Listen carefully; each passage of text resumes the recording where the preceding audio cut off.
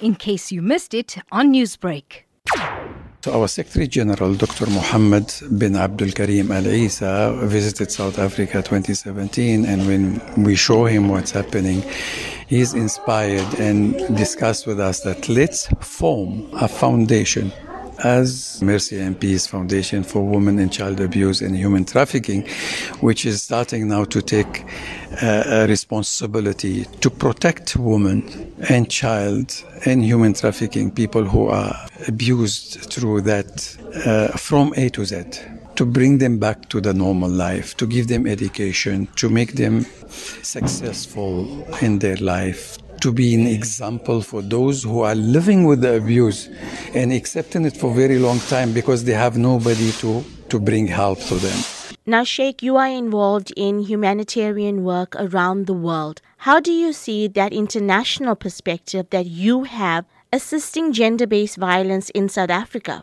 To be honest with you, until 2-3 years ago, it didn't come in my mind that we need to do anything in South Africa. Why?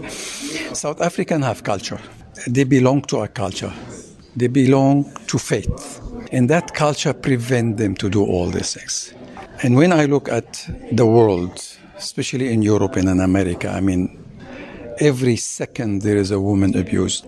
Children abused, you can't believe it. Women abused, you can't believe it. Why? With all due respect to them, they lost their culture.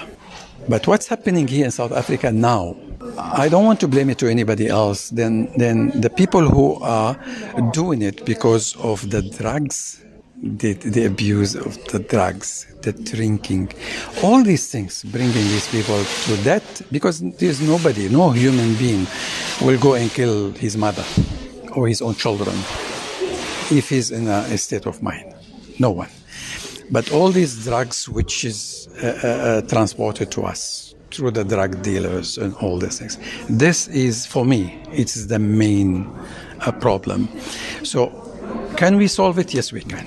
If we work together, it is big difference between South Africa and the other part of the world. The other part of the world, I think they lost their humanity. Some, I'm not saying all, but some part of this world, they lost their humanity. We still having it, but it's going gradually. And if we don't wake up now, then we are in trouble. Newsbreak, Lotus FM, powered by SABC News.